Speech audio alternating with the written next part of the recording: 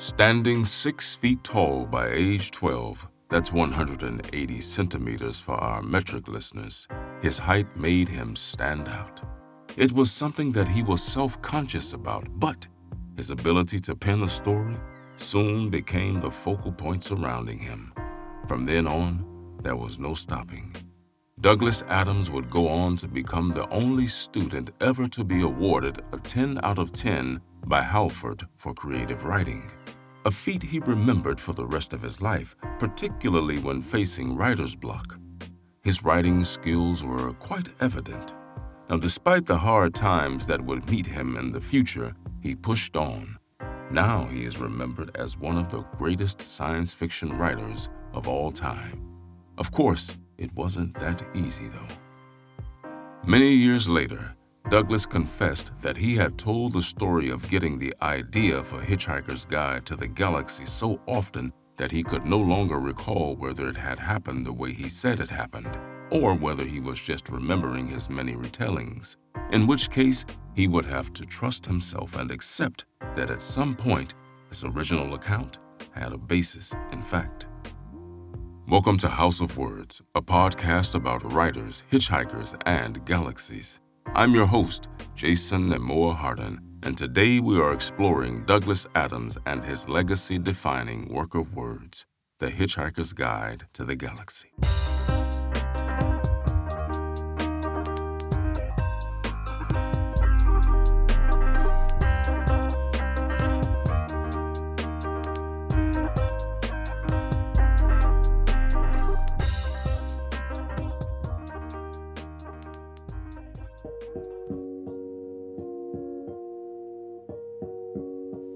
Quote, "There's a theory which states that if ever anyone discovers exactly what the universe is for and why it is here, it will instantly disappear and be replaced by something even more bizarre and inexplicable.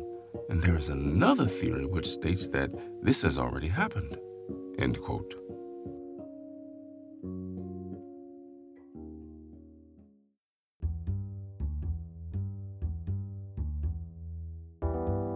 The bare bones of the anecdote that make up the origin story of the concept that would become The Hitchhiker's Guide to the Galaxy is as follows. Hitching around Europe in the summer of 1971, between school and university, with a guitar full of yearning, sap and whatnot rising, looking for adventure, Douglas arrives in Innsbruck, Austria. There he consumes a bit too much of that sneaky Austrian beer. This led him to lying in a field looking at the stars. Maybe most important of all, in his bag is a copy of The Hitchhiker's Guide to Europe by Ken Welsh. Thinks Adams. Someone ought to write that book on a larger scale, he thinks. It comes to him. Eureka! I know, the whole galaxy. A guide to the galaxy. This is what someone should write. Now, he always claimed, however, that he never imagined that he would be the one to write it. Fast forward to February 4th, 1977, when Douglas was set to have lunch with Simon Brett, then a light entertainment producer within radio. Now, Adams had promised the producer 3 ideas. Later, Simon wasn't able to recall 2 of the ideas, and similarly, Adams claimed that neither could he. The one both could remember, however, was a comedic science fiction idea. Now, this idea had its start as The Ends of the Earth, but soon would become The Hitchhiker's Guide to the Galaxy. Simon thought it was a great idea. Upon sharing it with others at the radio station, the sentiment was mutual. Now, Simon remembers in particular one of his senior colleagues, a man called Con Mahoney, asking him, "Is this funny?" Brett assured him it was indeed funny. And just like that, Adams was on his way. On March 1st, 1977, 3 weeks after Douglas's lunch with Simon, the BBC radio station approved the making of a pilot for The Hitchhiker's Guide to the Galaxy. Now, 6 months would roll by, however, before a full commitment was made to the whole series. In any case, Douglas was thrilled to get the commission, and his morale received a big boost. He was still hard up, however, and still living with his parents. With the long pause between the pilot and approving the series, the BBC essentially paid him £1,000 for those 6 months. But, on the bright side, at least he had a real project and the promise of income, as well as friendly faces in London. Still living with his parents, 25-year-old Adams was pampered by his mother, who brought him cups of tea and peanut butter sandwiches for which he had a particular weakness. Wait, what? Peanut butter? No jelly? No jam? Spoken as one born and raised in the USA, of course. But anyway, his mother's cups of tea inspired one of his inventions, the infinite improbability drive, which uses tea as a Brownian motion generator. Now, the hero of the book, Arthur Dent, is saved by it, and to quote the book, he no more knows his destiny than a tea leaf knows the history of the East India Company. Now, to further stress Adams' love for tea and how serious he took the matter, he wrote an uncharacteristically finger-wagging essay aimed at improving the American quality of life and is therefore, hopefully, forgivable. Now, about how to make the perfect cup of tea, he wrote, "Warm the teapot well. Spoon in an adequate supply of tea, preferably loose, but bags will do. Pour in rollingly boiling water. Infuse properly. Pour the milk into the cup first. Okay? Touché. You have your tea, and I have my peanut butter and jelly. Now all is even." He goes on to point out that it is not considered socially correct to put the milk in first, but on the other hand, he joked, that in England it is generally considered socially incorrect to know things or think about things. Okay.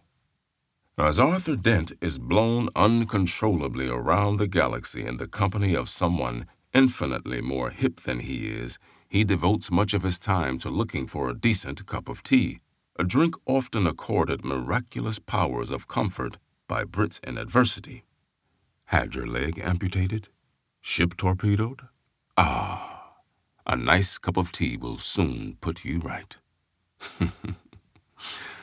Indeed, there is something pathetic about Arthur, a bewildered young/old man in his dressing gown, his entire world wiped out behind him in an unnecessary cock-up whose ambition is limited to finding a hot herbal infusion.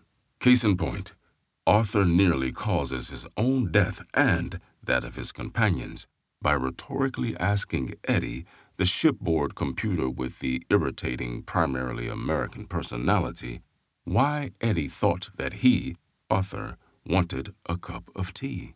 The computer, grimly literal-minded as only a machine can be, devotes more and more processing power to the question, imperiling them all. Tea or no tea, in 1977, things were distinctly looking up for Douglas. He had his Doctor Who episodes to write and supportive friends in town. Finally, he even had a real job. He was delighted, to begin with at least. This job was the world's lowliest job in radio as a producer, so much so that even the janitors could boss him around. But it was still a job, and he was on the staff and not just a freelance contract. Now, to do their job, producers need to get a lot of people together, charm them, organize them, and bully them with a judicious mixture of tact and steel, simultaneously boosting their egos and sparking their creativity. The task was often to turn a collection of disparate and sometimes highly strung individuals into a team. Now, this is a highly difficult task within itself. Now, add to that, this task did not serve to Adam's strengths. He was too vulnerable to cope well with stress, and despite being a social animal with a need for company and stimulation, as a creator, he preferred solitary. Whatever his virtues as a radio producer in the radio entertainment department were, he did not stay in it for very long. Finally, at the end of August 1977, the BBC approved the series. Thus, with that green light, his Doctor Who commissions, and his job as a producer, it seemed like the perfect time to get himself an agent.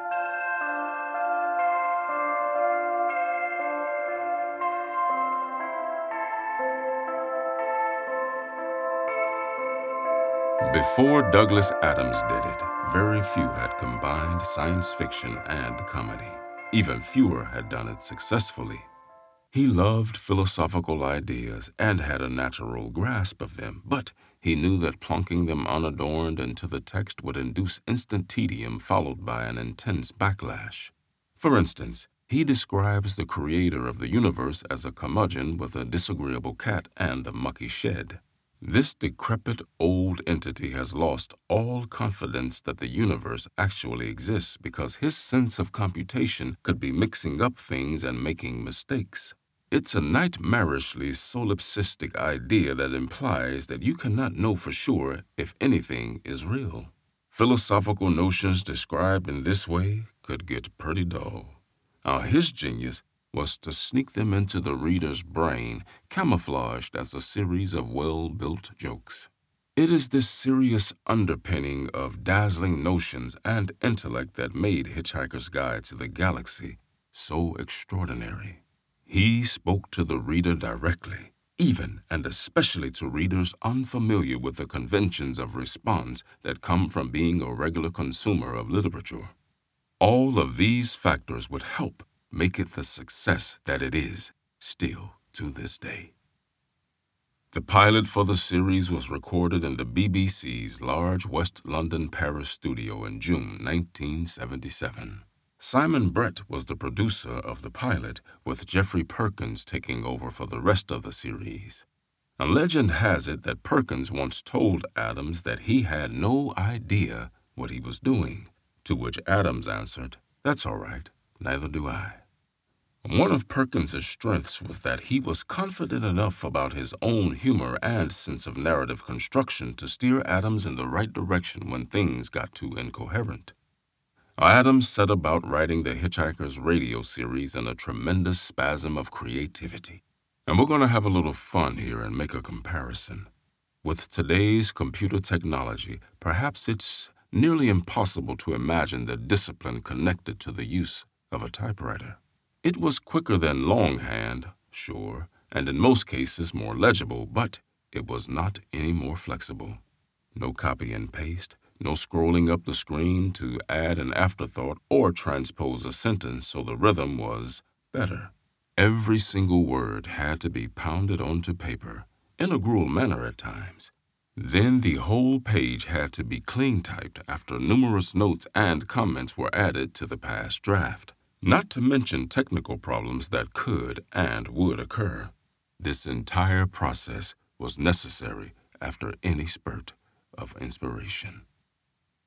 It is interesting, though in the light of later events hardly surprising, that when Adams wrote the first novel of Hitchhikers based on the radio scripts, he did not rely on outside contributions at all. In his introduction to the compendium of the trilogy, in 4 parts, published by Pan in 1992, Adams makes it clear that his first book was a substantially expanded novel version of episodes 1 to 4 of the radio series, and that he did not use any material from the episodes from which he had co-written with John Lloyd. Now, taking a glimpse into his methodology, here's a list of things that accompanied him into the writing room. First, there was a large amount of Coke. The drink, that is. A typewriter, several reams of A4 paper, a gramophone, and Wuthering Heights by Kate Bush to put him in the right frame of mind. He played that record until the needle wore out. Now, characteristically, he delivers late. In his introduction to the compendium volumes of the Hitchhiker's novels, he describes his process like this. After a lot of procrastination and hiding and inventing excuses and having baths, I managed to get 2/3 of it done. At this point, they said, very pleasantly and politely, that I had already passed 10 deadlines, so would I please finish the page I was on and let them have the damn thing. Meanwhile, Adams was busy trying to write the second series and was also writing and script editing Doctor Who. He was finding that while it was very pleasant to have his own radio series, especially one that somebody wrote in to say that they heard, it didn't exactly buy one lunch. The first novel judders to a halt with every narrative strand in suspension. At the time, he imagined, naively as it may have been, that this abrupt finish was a deliberate literary device, a kind of playful way to end the first book. Also, the final page, on which the characters set off to the restaurant at the end of the universe, looked like a shameless means of whetting the market's appetite for a sequel. But no, Pan's fiction editors Carolyn Upshur and Sonny Mehta had simply become annoyed by being strung along by Adams, who was not guilty of deliberate lies about delivery, more rather optimistic and sincere self-deception. Don't Panic, the official Hitchhiker's Guide to the Galaxy companion by Neil Gaiman, reports that Pan executives spoke with Adams along these lines. "How much have you done?" Adams told them, and they said, "Oh dear, well, it will have to do. We'll send somebody to collect it." Editor Carolyn Upshur does not remember such a conversation, and it would go against any publisher's grain to publish something unfinished. It's more likely that Adams estimated that he would have rounded the story off more satisfactorily by the time the motorcycle messenger arrived, but he hadn't. In the end, of course, it was published with the open-ended ending.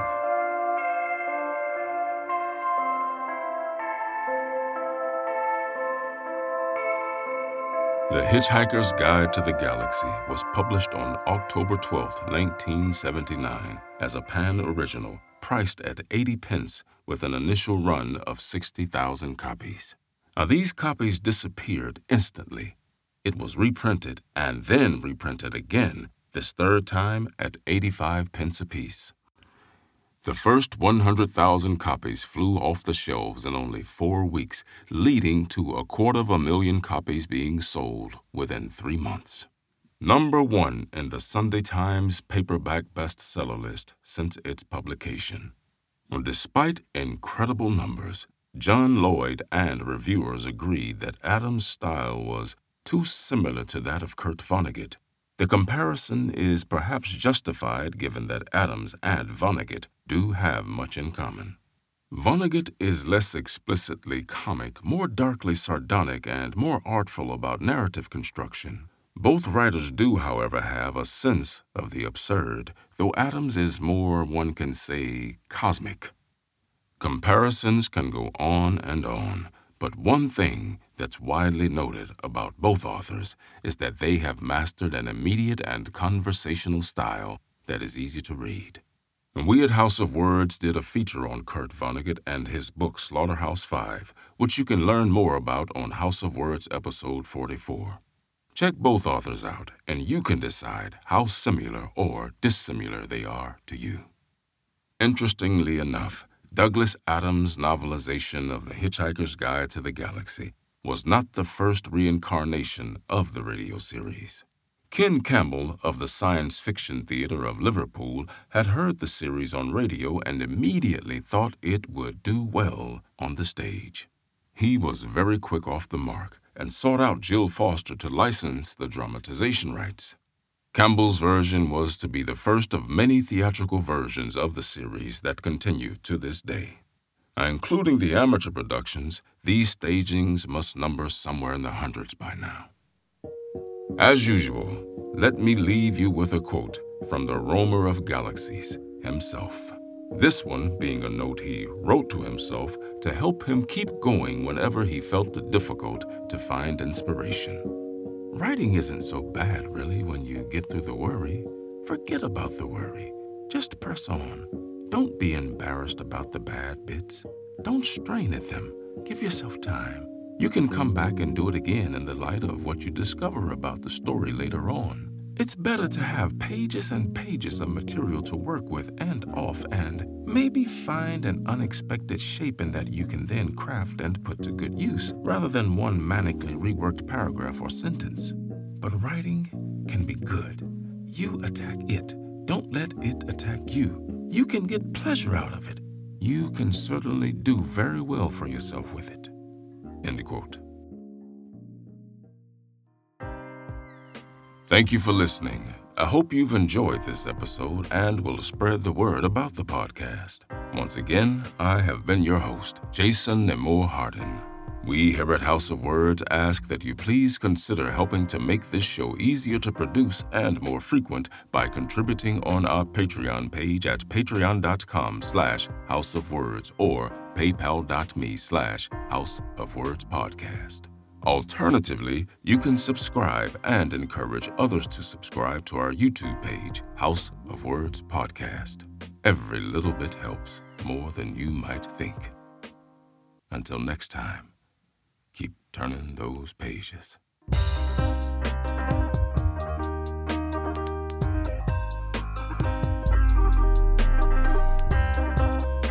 House of Words is written and produced by Cristo M. Sanchez.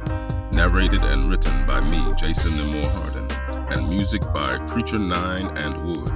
All rights and ownership belong to Cristo M. Sanchez and Jason Nemore Hardin.